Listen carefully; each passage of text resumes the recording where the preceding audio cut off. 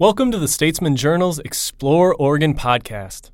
I'm your host, Zach Ernest, and in each episode, producer David Davis and I highlight Oregon's most beautiful and interesting places. This podcast is brought to you by the American Forest Resource Council, supporting responsible forestry on public lands throughout the Pacific Northwest. Learn more at amforest.org.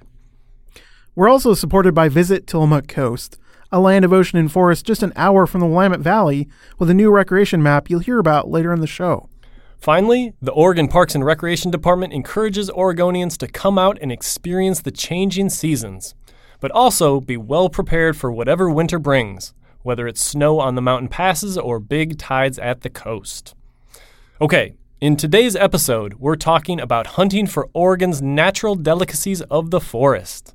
We're visiting with a mushroom expert and forager about how to search for everything from chanterelles to lobsters, morels to hedgehogs. But first, here's some guitar music to get us rolling.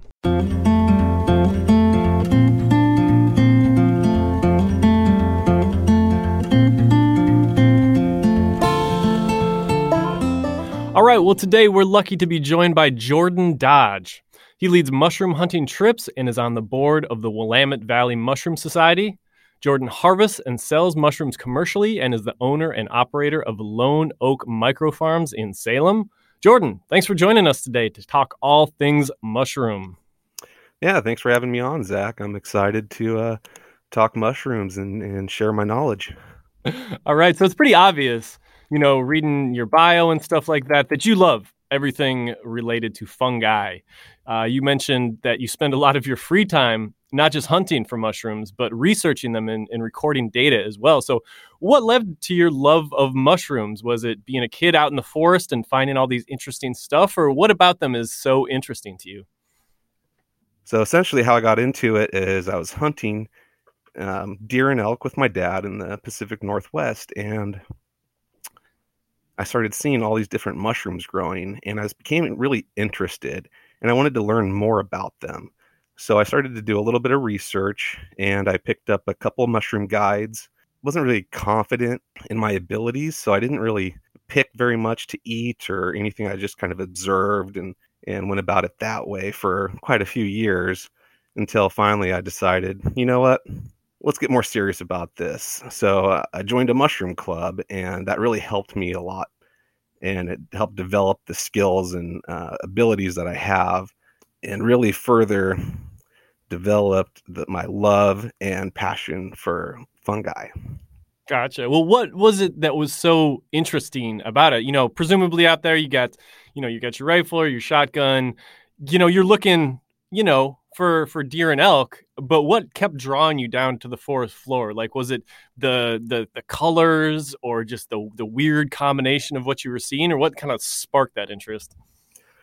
Oh yeah, you just see all these different, unique, and really interesting mushrooms, from the Amanita muscaria, that like classic toadstool type mushroom where, it's got that red cap with the little white bits of the veil on the top, and it's very iconic and easy to see, and a lot of people recognize this mushroom, and so it's things like that where you're like, wow, this is really cool. Like, how did this end up like this? And where, and how does this grow in our environment, and what type of associations does it have with trees and other plant species?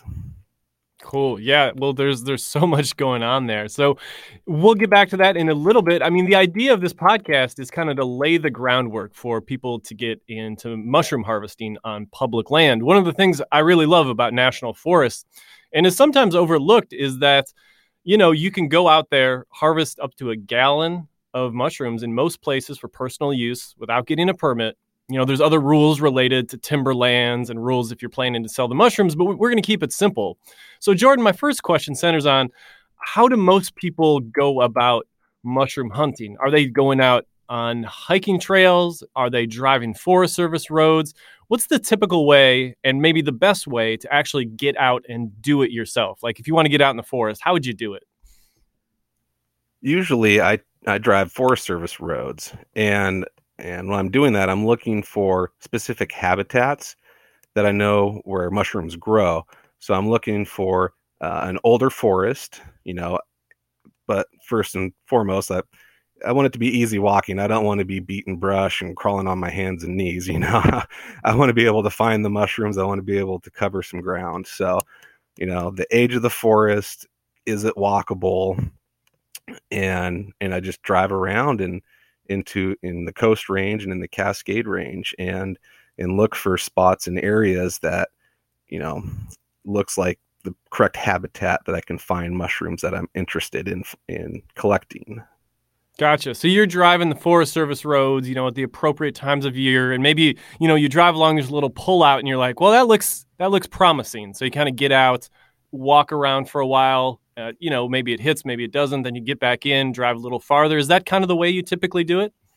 Yeah. If I want to find a spot that's not getting a lot of foot traffic from other people, so I have, kind of the first access to the mushrooms. So I tend to do that. But another good way to start kind of getting into it is hiking trails. A lot of hiking trails in the forests around that are very well maintained. So you can find a lot of fungal diversity growing along these trails, especially along the rivers and creeks. So that's another good place to kind of get out, stretch your legs, and see what you can find. Well, that's always struck me as being a favorite way to do mushroom hunting, as like it being kind of a secondary thing. Like maybe you're out, hiking along a creek, or you're out like harvesting ferns, which is something that I do that time of year. And then you just keep an eye out for mushrooms. So it's like you can do multiple things at once. It's not just like only mushrooms or only hiking or only hunting. You can kind of combine all that stuff. A lot of times when I go out in the woods, I'm not always mushroom hunting, but that's always kind of like a secondary kind of thing that I'm keeping an eye out for. I usually keep a bag or a small tackle box in my hike and pack, just in case I find something I want to study. I can harvest it, collect it, take it home, and do some research. Cool. Well, what kinds of mushrooms are you and other people typically going to target? I mean, I got to confess, the only mushrooms that I ever really pay attention to are chanterelles, Oregon's official state mushroom, just because they're pretty obvious and it's hard to screw that up too much. I picked morels on my neighbor's property, but that's it. But I know there's a lot more out there. So, I don't want you to give me like a total breakdown of every mushroom in Oregon, but what are a handful of mushrooms that you typically target, and what makes them stand out to you? Like, what do you like about them? Yeah, the typical mushrooms I harvest for myself to eat, besides the chanterelle, obviously, it's an amazing, delicious mushroom. Never pass that up. But I love morels. Morels are one of my favorite mushrooms. They're just the flavor, everything about them. I just love morels. And then I would probably say hedgehogs. That's another great mushroom, and this one's pretty much impossible to get wrong. It only has one non-edible lookalike, and it has gills, where the hedgehog mushroom is a tooth fungi. So it's pretty much impossible to mess that up on the identification, and it's also a delicious mushroom. And then there's the porcini. This is a very prized mushroom for all over the world, and it grows in pretty much all over Oregon. You can find it from the coast all the way into central and eastern Oregon in the pine forests. So it grows everywhere, and when it's going, it's abundant. You can really get into them. And it's a delicious mushroom, especially when you dehydrate them. And then I'd probably go with the matsutake. That's another very, very highly sought after mushroom. There is some kind of controversy, where some people really guard and protect, the areas they go pick these mushrooms.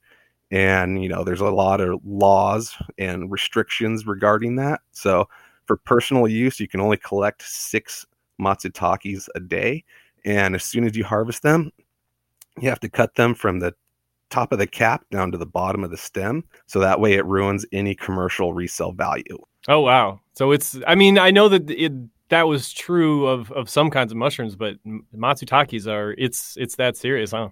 Oh yeah. I mean, a perfect matsutake can go upwards of $300 in Japan.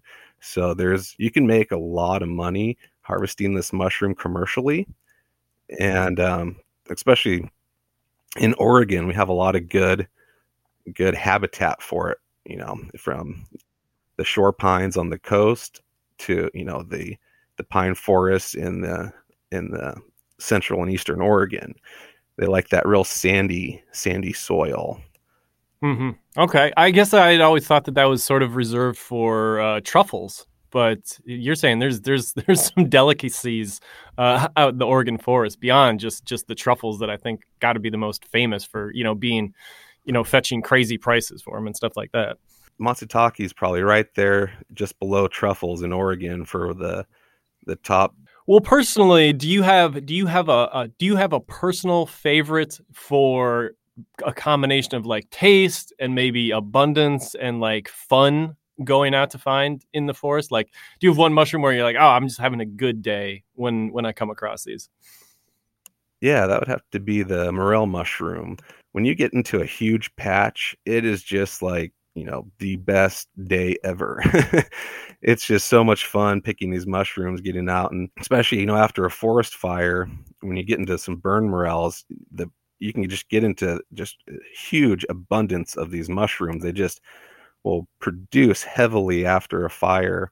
And it's just great being able to get in there and pick those mushrooms. It's just, there's something about them. I just love these mushrooms. It's probably is one of the first mushrooms, like edible mushrooms, really, that I tried while I was hiking the Pacific Crest Trail, and I ran into some people picking mushrooms. They taught me about it, and I brought some back to camp that night and cooked them up, and I was just hooked. Yeah. I'd had chanterelles. I loved chanterelles for a long time. And then my buddy just had some morels that happened to grow on his property. I'd never tried them before. They're kind of funny looking. Mm-hmm. They're not like the first thing that if you came across in the forest, I wouldn't naturally be like, yeah, I'm going to eat that because they're sort of weird looking. But then you cook them up and you're right. Like the flavor and the texture and there's just something different. Like they're just kind of that next level of taste. I think so. I totally understand that. Well, I'm curious, we're going to jump into kind of how to go out and do these mushrooms, etiquette, information, how to stay safe in a second. But I was really curious about the science of Pacific Northwest mushrooms. I know this has to be a super deep subject, but is there kind of a quick way to explain why Western Oregon has so many different and cool varieties? What's going on here that allows our area to be so rich in fungi? One of the major things is our geological features. Our mountain ranges, they run from north to south, and that's huge, and that's super important. That means we don't have any barriers stopping our trees from traveling north to south. So that means we have a huge diversity in our forests compared to other countries where their mountain ranges run east to west, where you have vastly, different types of forests where, certain trees can no longer pass. Well, we don't have that problem here. And so it allows the diversity of, tree species and the flora and fauna in our forests to be in good numbers. So that way it provides a perfect habitat for a very diverse amount of fungi to grow and call our forests home. So it's pretty, we're pretty lucky in that aspect. Gotcha. And is that just because, you talked about the mountain ranges, like the Cascades and the Coast Ranges going north to south. Is that the rain can come in and kind of just capture, the mountains kind of capture all of that precipitation. And so it gets very humid and wet. And that's just the habitat that these mushrooms like so much. Yeah, they really like that rainforest type of habitat that we have, especially in the Coast Range and on the west facing slope of the Cascade Range. It's just, like you said, captures a lot of moisture, and it allows for a lot of diverse species, and it just creates the perfect habitat for, a diverse population of fungi. So it's just one of those perfect kind of conditions, perfect situation. Gotcha. And, Oregon has so many different forest types. There's clear-cut forest, there is old-growth forest, there's, every age in between. Do you find that the different mushrooms favor the different types of forest types, or are you going to have the most success in more mature forests typically, or old-growth forests compared to, younger and, maybe more recently cut forests? Yeah, that's a good question. Predominantly, I'm looking for older forests, something that's, 80 plus years old. And typically, and I was told this by a forester, that our common Doug firs, they grow about a foot a year. So you can kind of generally gauge the age of a forest by roughly, estimating the heights of the trees. So that'll give you a kind of a rough ballpark estimation of, the age of the forest. So you're looking for older forests, especially if it's, has old growth stumps, mossy, lots of a good soft duff layer that tends to produce a really large amount of mushrooms, especially edible mushrooms like chanterelles. I will find them growing around old growth stumps. Like if I see an old growth stump in a wood, I'm pretty much guaranteed I'm going to find a chanterelle or multiple growing around it. So I'm always keeping an eye out for those. However, if you're targeting things like truffles, you want the dense young plantations of conifers where, there's just nothing but pine needles on the floor, or, fir needles, and, nothing else. And that's going to be your truffle territories. And you'll find some other kind of mushrooms growing there, but it's going to be only a handful of species compared to, a more diverse forest, an older forest, a more mature forest.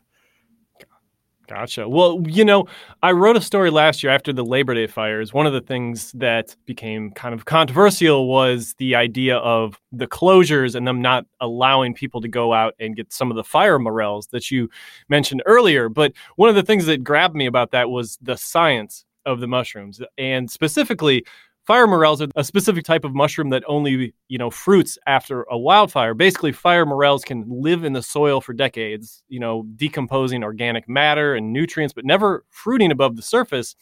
But after a fire, the burn releases this flush of minerals into the upper soil. Organisms are killed by the heat. So this becomes kind of the fire morel's time to shine. They take advantage of this and kind of colonize these up layers in just crazy amounts, which to me was so fascinating. It almost suggests like this devious type of intelligence.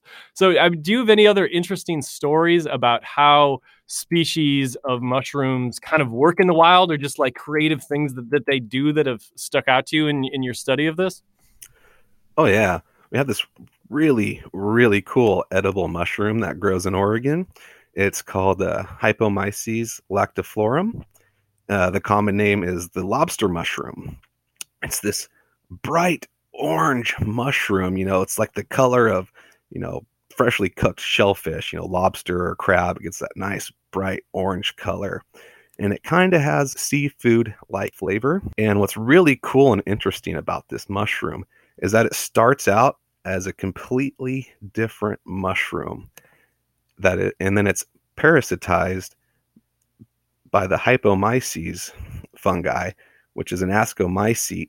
And it takes over this mushroom and turns it from something that's, a not edible mushroom in its original form, where it has some like gastrointestinal irritants, and it'll convert that and change it into something that's a delicious edible that's perfectly okay to eat.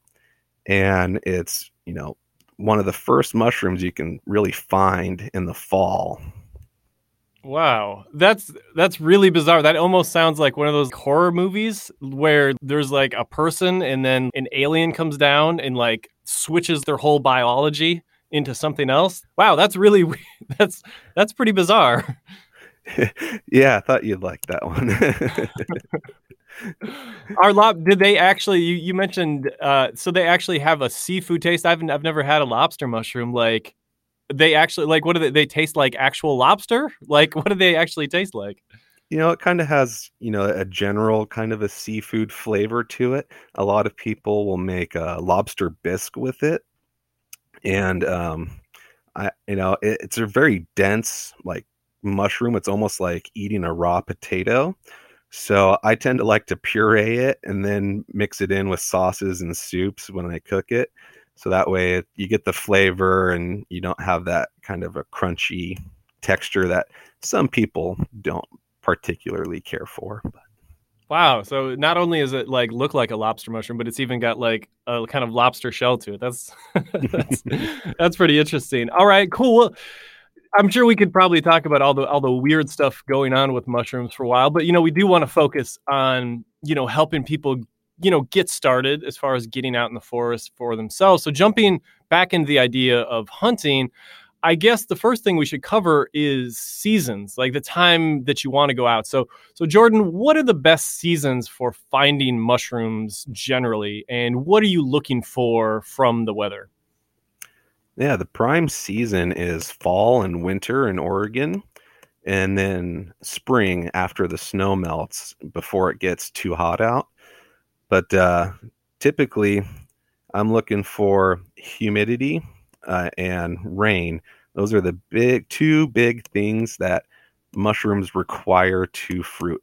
Mushrooms are approximately 90% water. So they require actually a high amount of water to produce fruiting bodies. So typically I will start looking after we get like our first good soaking rain in the fall. And usually the first things to come up are like the lobster mushrooms, like I was just talking about, and rainbow chanterelles. They typically are the first chanterelles to pop, and they're usually like really close to the coast range where you're getting a lot more of that, wet fog coming out of the ocean and coming into the trees and the forests along the coast there and just soaking it. Gotcha. So, you mentioned that it's kind of starts in the fall with those first rains, and that's kind of the time that I've done it. That's usually when I'm looking for chanterelles. It's after it's been dry for a while, then that rain comes in, and then you're kind of starting to poke around and look. As you get deeper into winter, right now we're, heading into kind of the dog days of November. Do the type of mushrooms that you're looking for sort of shift as it gets into that really saturated November, December, January season? Like what kind of stuff can you find as it gets later and then into spring? Yeah, once it gets later into the winter, I will commonly find certain species of mushrooms after we start getting our first freezes. So certain things like the hedgehog mushrooms, they seem to just really pop after the first freeze. The golden chanterelles and all of those start to kind of fade due to the colder weather. We'll get another type of chanterelle that will fruit, and it's called the yellowfoot, and it's a winter chanterelle, and it looks a lot different than the regular chanterelle, and it has some lookalikes that are non-edible, but once you learn to identify it properly, it's pretty easy to tell the non-edibles apart. And you can I find these often, into January, February with, little dustings of snow on them, and they're still perfectly fine. Gotcha. So we've got, the chanterelles early in the season, some lobster mushrooms, and then, the different species into winter. And then as you get into spring, that starts to get into morel season, right? So you have a whole different set of mushrooms that you're looking for as you get into spring, right? Yeah. Once we get into spring, I start researching forest fires. So I'll look online. There's forest fire maps. These are great. It shows you all the places that have burned. You can figure out whether it's on public land or private land, and if it's open or closed. That's the big thing. You don't want to be getting a huge ticket like a lot of people did in the Santiam and Willamette National Forest. So definitely you want to make sure it's open. But as soon as I find a fire that's a good size, it's in a good forest, it's got slopes that are facing the right direction. Typically I look for northern facing slopes. They hold more water. they'll stay cooler longer into the spring. And I do a lot better, with morels when you do your research. And then you also get into spring porcinis. One of my best days ever was with my good friend Autumn England and my business partner. Her and her husband accompanied me on a morel trip up to Central Oregon near Sisters, and we hit it big. We got into them just thick. We were filling our baskets. We picked up some personal use permits from the Deschutes National Forest so we could harvest as many as we wanted. And when we went back to our vehicles to unload, we noticed a bunch of porcinis growing on the other side of the road in the unburned forest. So then we loaded up on porcinis too. So we came back with, several pounds of morels and several pounds of porcinis, and we were just set for years. You'd run the dehydrator for a few days and good to go.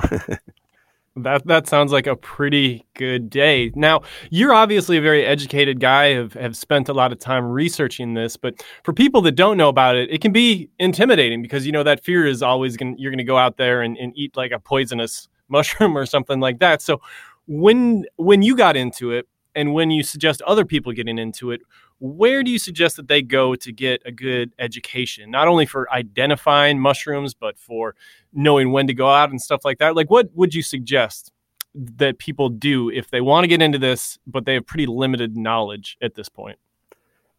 Yeah, one of the first things I recommend is getting a pocket ID book. There's a couple out there that are really, really good. And there's two that I always carry with me when I'm out mushrooming. The first one is All the Rain Promises and More, and that's by David Aurora.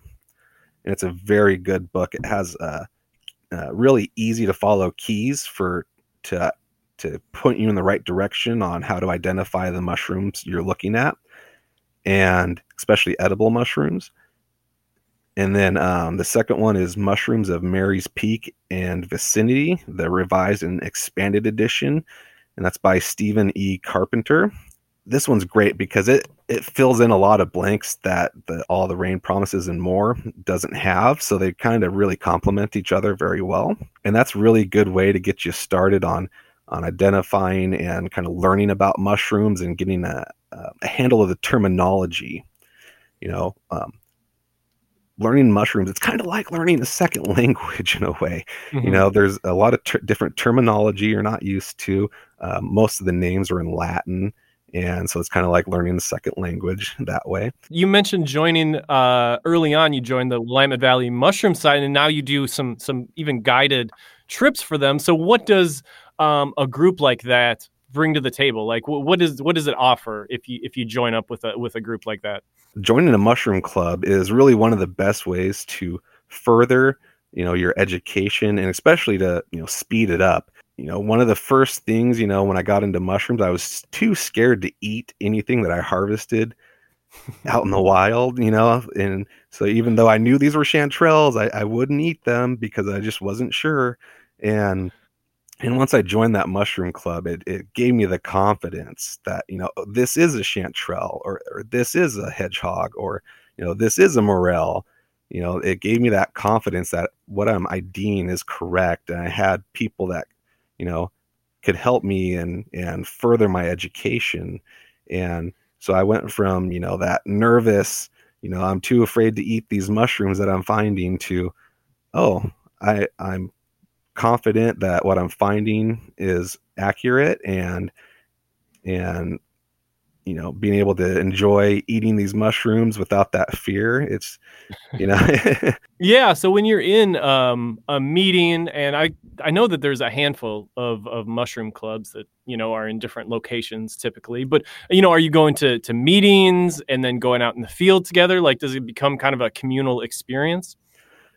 Yeah, typically, with the Willamette Valley Mushroom Society, I'm a member of, we run forays. So, you can sign up for forays, and these are for smaller scale forays where we'll take, a smaller group of people out, and it'll be more of a one-on-one, learn about get real mushrooms and get, that education.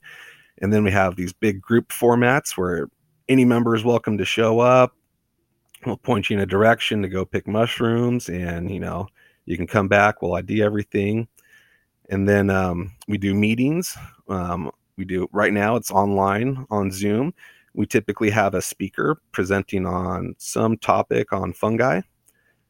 And then when we can, we want to start holding our potlucks again, but that's kind of difficult right now. That's definitely one of the highlights of joining a mushroom club. We're all essentially foodies, and we love to eat and experiment with dishes. So the potlucks are always a highlight. They're just, I've never had a bad dish. It's always fun seeing these creative and inventive ways people add these mushrooms to dishes. And that's definitely one of the things that all of our members really, really, love about the Mushroom Society. Yeah, well, I can see the appeal of that. I mean, I think the only way I've ever cooked chanterelles is just, frying them up with butter and garlic and, throwing them in some pasta. So I would love to, see that diversity and see how many different ways people go with actually preparing mushrooms. Yeah. Yeah. It's always great, especially seeing, we require people, if they bring a dish, to have a recipe card. So it's always awesome to kind of see what people are using and the different ingredients and whatnot. But, if you're interested in joining a mushroom club, we have, like you said, we have several in Oregon, in the Salem area. That's where the Willamette Valley Mushroom Society is based out of. And we foray, in the Cascade Range, Central Oregon, the Coast Range. And so it's a good way to meet up with people and to learn about mushrooms. And then in the Eugene area, there's the Cascade Mycological Society. They're also an awesome club. They're really good. I hear nothing but great things about them. And they run on a similar kind of similarly to us at the Willamette Valley Mushroom Society. They host forays, they do online meetings, they have presenters and speakers and things like that. Yeah, the groups that specialize in this kind of stuff are so important. I've been doing this job, outdoor reporting, for 15 years, and it always strikes me every time people want to get into something, there's always a really good group for it. Like if you want to do whitewater kayaking, like there's a group for that. If you want to do rock climbing, there's a group for that. Like cross-country skiing, everything. And I feel like younger people today, not to sound like an old man or something like that, but are weary sometimes about joining up with these groups. But if you want to learn to do it right, these groups are it's just the way to go for sure. Well, let's jump into equipment a little bit. So when you head out in the field, we've talked about the season to get out there, some area to consider, some mushrooms to target. You got your book, you got some knowledge. What about the equipment? What are you putting in your pack, and what are you bringing into the field? Yeah, my go-to equipment when I go out and harvest mushrooms, the most important thing is my collection basket. You want to have something to put your mushrooms in, and I have a collection basket. It's made from basket weavers out of Ghana, and I got it from a free trade store. It's a great basket, and a lot of the money is going back to these villagers in Ghana to help support them. So, so you're not only buying an essential piece of equipment, but you're also supporting some people out there. So that's a good thing to do. And then the second thing, I bring brushes, some paint brushes. Some nice clean ones, and to clean your mushrooms off before you put them in your basket. It saves you a ton of time when you come home, when you're prepping your mushrooms to cook, if they're already fairly clean. And then I bring wax paper bags. It's really important to keep the different species of mushrooms separated. In case you do accidentally harvest a non-edible, and it's not contaminating all your mushrooms. It's only, contaminating that one bag. So you don't have to throw away everything. You only have to throw away a little bit. Gotcha. And, one thing I hear that was stressing me when I went out and did chanterelle hunting was that we want to have a good knife, right? Because, and maybe I'm wrong on this, but you want to cut them. You don't want to pull up, the root systems and stuff like that. So it's important to have a good knife, correct? Yes, a good sharp knife. And I will usually have two knives. I have one that's just for cutting edible mushrooms, and then I have one if I, want to collect something to take home and research. I have a separate knife for that, so I don't accidentally, get toxins on one knife and transfer it to a good mushroom. And there is some, don't pull the mushroom out, but, cut it from the floor. I haven't seen any evidence to say that it's detrimental, but it's definitely more respectful to the forest. Gotcha. Okay, so we've got your harvesting bag. You've got those wax paper things. You've got knives. Do you bring out a GPS and stuff like that? Because I wanted to get into safety a little bit, because every year, especially during peak mushroom season, usually in the fall, I write a lot of stories about mushroom hunters that get lost in the woods, sometimes for days, and end up needing rescue. So that has to be an important part of the equation. So how do you advise people consider that? Like having a handheld GPS, like a spot tracker? What's the best way to get out in the forest and not lose your way and end up in the headline of a news story? Yes, this is a very important topic. I mean, I just read an article the other day about an 80-year-old woman out of Corvallis who went up into the Coast Range to pick mushrooms and spent a night in the woods. And, it's happens a lot. So I carry essentially two ways I can track myself in the forest. I have an app on my phone. It's called OnX, like X marks the spot. It's a hunting app, and it's a great app. You can download offline maps of the areas you're going to go to. So even if you don't have signal, you can still access the maps and navigate yourself. And then I also carry my Garmin handheld GPS, satellite GPS. So I always have two ways I can get myself out. Yeah, and that seems important. I write so many stories about people getting lost that I've become pretty paranoid. And kind of like you, I usually got the Forest Service map. I've got the cell phone, and then I have an extra GPS just on top of that, just to make sure that there's no stories about outdoor reporters needing to get rescued from the outdoors, because that would be no good. And I assume probably the same for you. Let's see. All right, permits. Now, we mentioned this a little bit, but I want to dive into it a little bit. Typically in national forests, and correct me if I'm wrong, you're allowed to harvest 1 gallon for personal use. Anything beyond that, and you usually have to get a permit of some type. But can you break that down a little bit? What you need to know about the red tape, state land versus federal land and things like that? Yeah, definitely knowing before you go out in the field to pick mushrooms is very important. You definitely don't want to get a ticket being out in the woods, trying to have fun, and you end up coming back with a ticket instead of a basket of mushrooms. Typically, the forests west of the Cascades, you can collect about 1 gallon of mushrooms without a permit. You can pick up a free personal use permit, which will allow you to harvest more than that. Pretty much unlimited. Most forests will allow that. Some will charge a fee. Like if you get over into Central and Eastern Oregon, you have to get a permit, a personal use permit. It's free.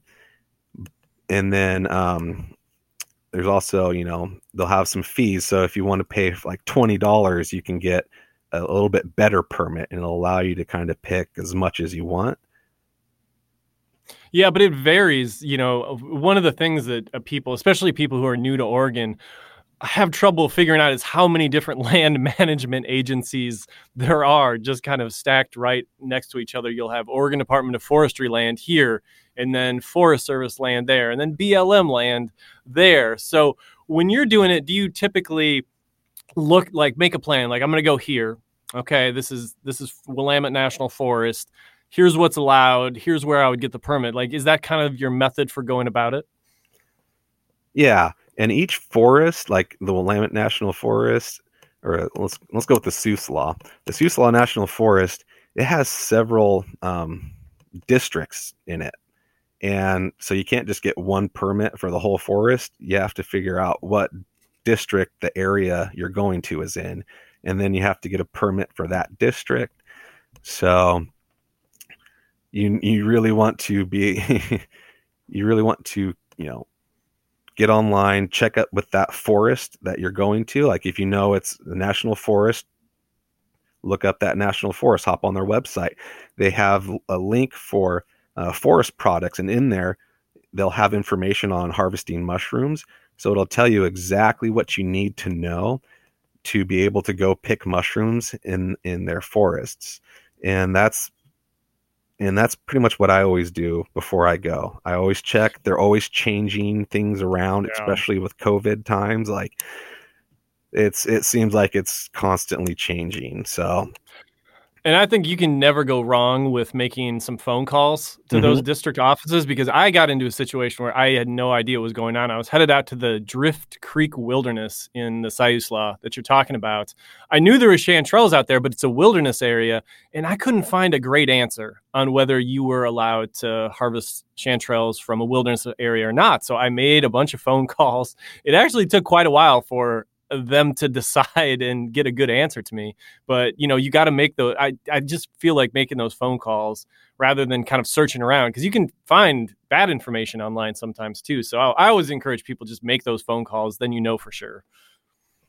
Yeah, definitely. If you talk to someone there and they give you wrong information, then at least you have, something you can take to court if you get in trouble. Well, so-and-so told me. Yeah, you got deniability. Maybe you got to record those conversations too. All right, well, we're going to take a quick break. When we come back, Jordan is going to talk generally, but not specifically, about some locations and seasons for actually getting out there. That's when we return.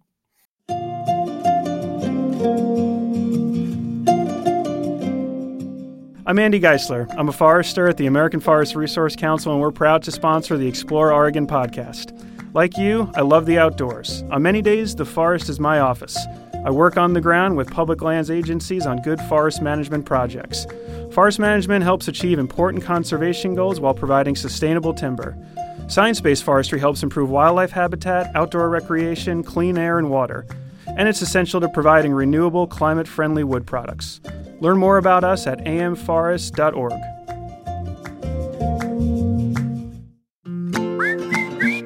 All right, our newest sponsor is Visit Tillamook Coast, a land of ocean beach, ancient forest, and a shocking number of beautiful places you might never have heard of, all centered around towns like Manzanita, Pacific City, and Tillamook.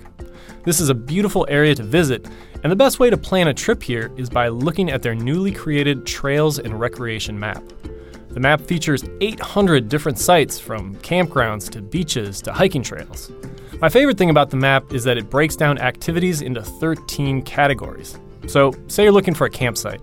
Just click on the drop-down menu and 22 different campsites appear, and you can get information on each one. If you're looking for a hike or a way to get on the water, the map has 40 different trails and 48 boat ramps, all laid out on an easy-to-navigate digital map. To find the map and get started, visit tillamookcoast.com/recreation-map. All right, welcome back. Okay, Jordan, I know that it would be sacrilegious to give away your honey holes for finding mushrooms, and I would never ask you to do that. But can we talk generally about a few mushrooms and the best times and locations to get out there? Since, we talked quite a lot about, the Pacific golden chanterelle, Oregon state mushroom. Why don't we start there? What's the season and location that you're going to go out and try to find those chanterelles? Yeah, the best season for picking chanterelles is typically in, the fall months when you're getting into November. Mushroom seasons will start at higher elevations. So typically I'll start at the higher elevations because they're getting more rain and more moisture, and the temperatures are a little bit more proper, and start to work my way down to lower elevations. And one of the best places, especially getting started, to go is state parks. There's a ton of state parks all around in our forests, from the Coast Range all the way into the Cascades.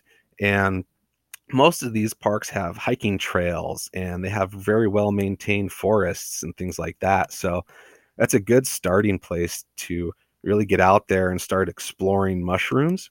It's generally, easy to navigate to. And then in other ways you can really get into it is especially finding mushrooms and and finding spots to go is just get out there, drive some of those Forest Service roads, start looking for those older forests and get out there and put feet on the ground. You're not going to find anything from the driver's seat of your vehicle. So, spending that time out in the woods, there's often times I will make multiple trips trying to find a spot before I find one that really pays out. But once you find that spot, you can keep going back to it every year. It's going to, where those mushrooms are. And then you start to build up, more and more locations. And you're like, okay, this spot tends to produce these mushrooms during, this time of year.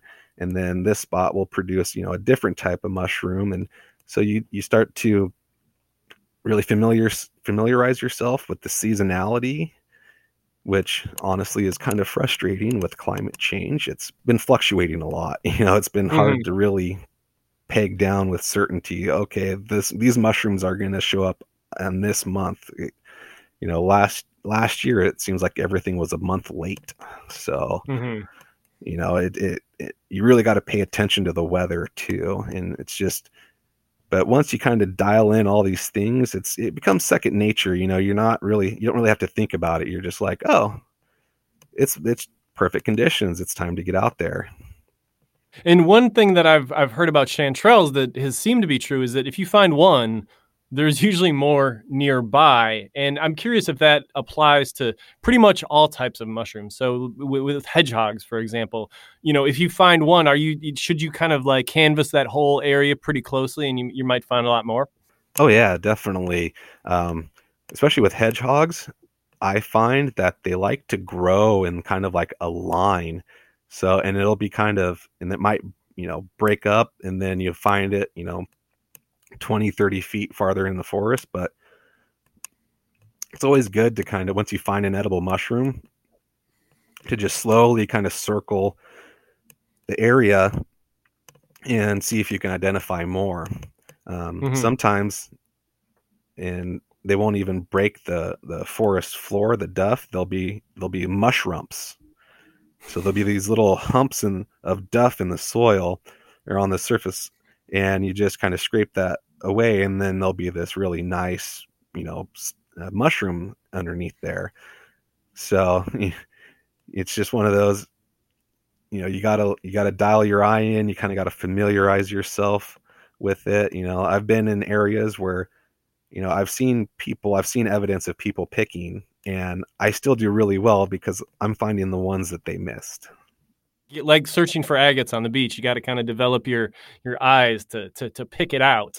What about springtime? We've kind of talked about the seasonality and stuff like that, but when you're getting into morel season, and maybe any other ones in the spring, are they tougher to find? Like, what are you looking for on morels? Are you looking the same kind of terrain as chanterelles, which would be, the coast range, after big rain? Are you waiting for the sunshine? When do morels become, something to target?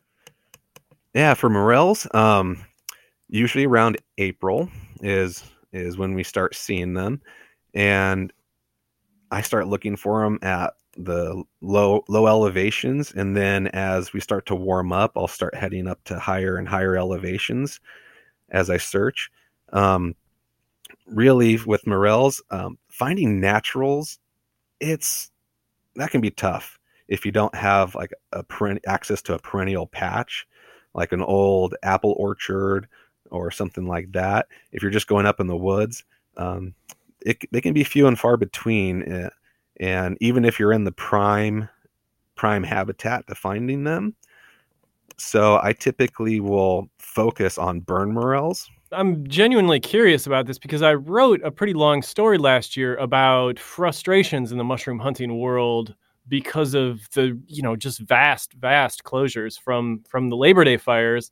What do you find as far as those areas actually being open? It seems like it's all over the map. Some forests, are reopening, right after a fire.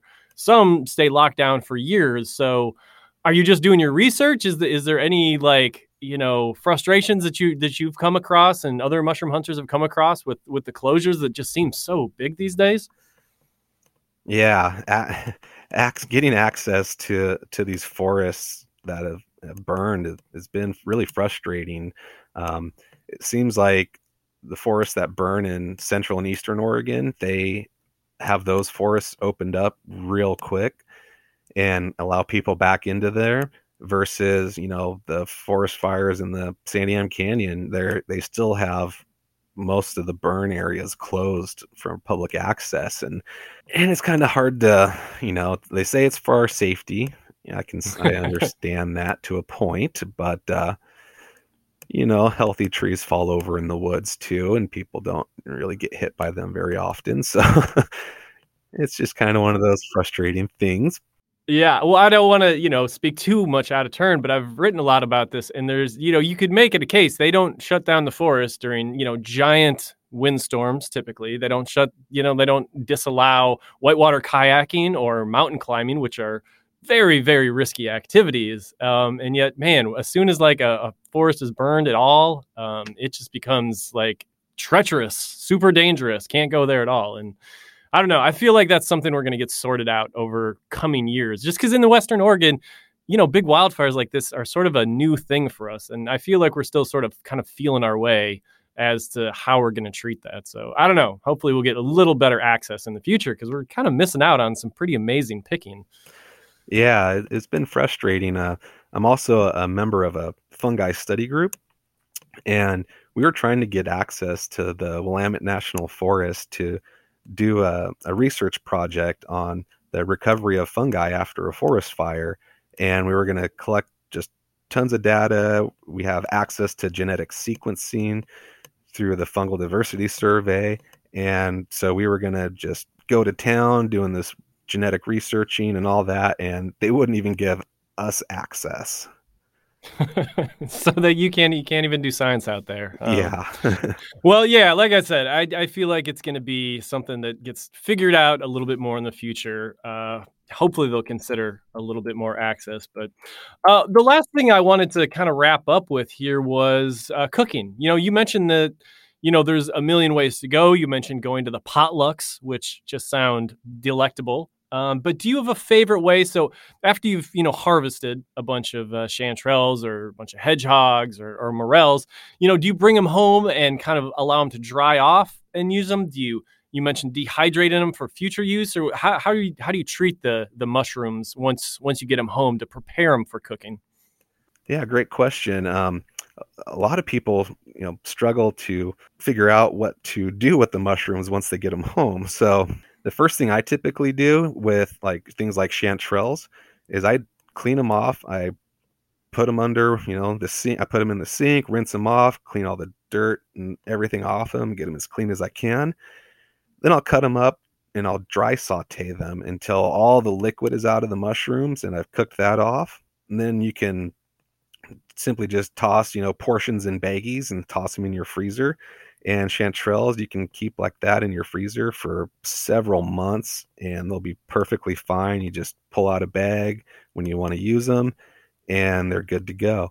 But other mushrooms like the morel and porcini, these are really, really like the best way to preserve these is to dehydrate them.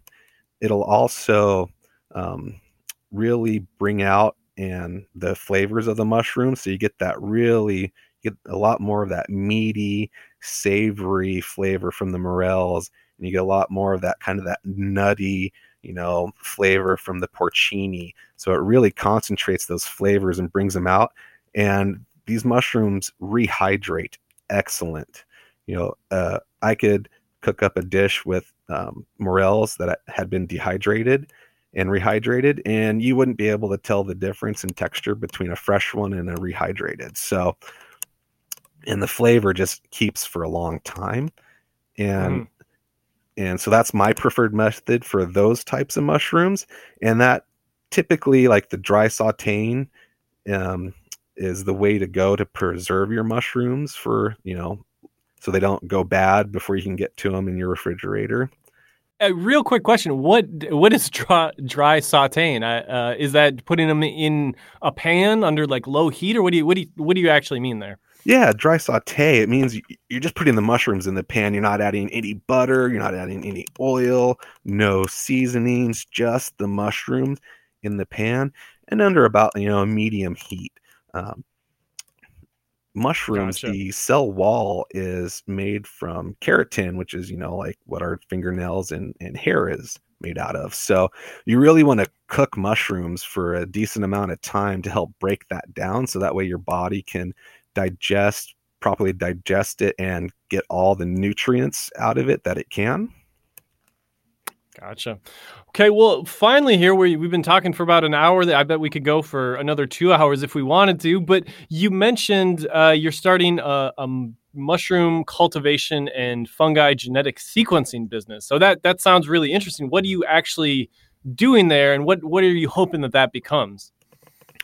Yeah, with the cultivation business, it's something that I'm hoping to fund the research aspect behind. There's so much about fungi that we don't know, and there's just so many opportunities for citizen scientists to help, further this field along. And with mushrooms, that is very true. There's so much contribution by citizen scientists that it's greatly increased our knowledge in the field of fungi. We want to be able to, contribute more. One of the ways to do that is through cultivation and edible mushrooms and cultivating mushrooms. It's just, it's kind of like the next step when people who are hooked on, fungi, who are really into it and passionate about it. It's that inevitable next step. And so is that actually possible? Like, I've got a little patch of property, out, not in the mountains, but it's pretty wet out there. It's sort of close to the foothills. Like, can you actually grow edible mushrooms in your yard? Like, is that actually a thing? Could I grow some chanterelles if I wanted to? Well, chanterelles, maybe not that. We haven't quite figured out how to grow those commercially in controlled conditions, but you could do like shiitake logs. You could do like lion's mane logs. You can inoculate logs and then stick them in a shady part of your property. Mm-hmm. And then they'll fruit mushrooms naturally throughout the year. It's a good way, to add a little bit more diversity to your table. Yeah, growing mushrooms at home can be easy and it's very rewarding. It's really fascinating watching that mushroom go from a little tiny pin to, the full adult version when it's ready to harvest. And there's just, going Easter egg hunting in a way. It's exciting. You get to go out there and pick these mushrooms that you grow. And then, it gives you a lot more options too for what you can do with them and use them for. There's a lot of great medicinal mushrooms out there that can really have amazing health benefits, like the turkey tail mushrooms, great anti-cancer mushroom. There's lion's mane for memory. It's really good for that. Reishi for your central nervous system and circulatory system. And so there's a lot of things you can do to not just only add some extra food to your table, but to increase your health and wellness too. Well, that's great. I feel like I'm going to check that out at some point, especially the one that helps with memory, because my memory sucks pretty badly. So I appreciate you giving me a heads up. Well, very cool. Jordan, thanks so much for joining us today to talk about so many different aspects of mushroom hunting and the science and the cultivation. So once again, Jordan is an expert guide with the Willamette Valley Mushroom Society and the owner of Lone Oak Micro Farms in Salem. Jordan, thanks again for being here. Yeah, thanks for having me, Zach.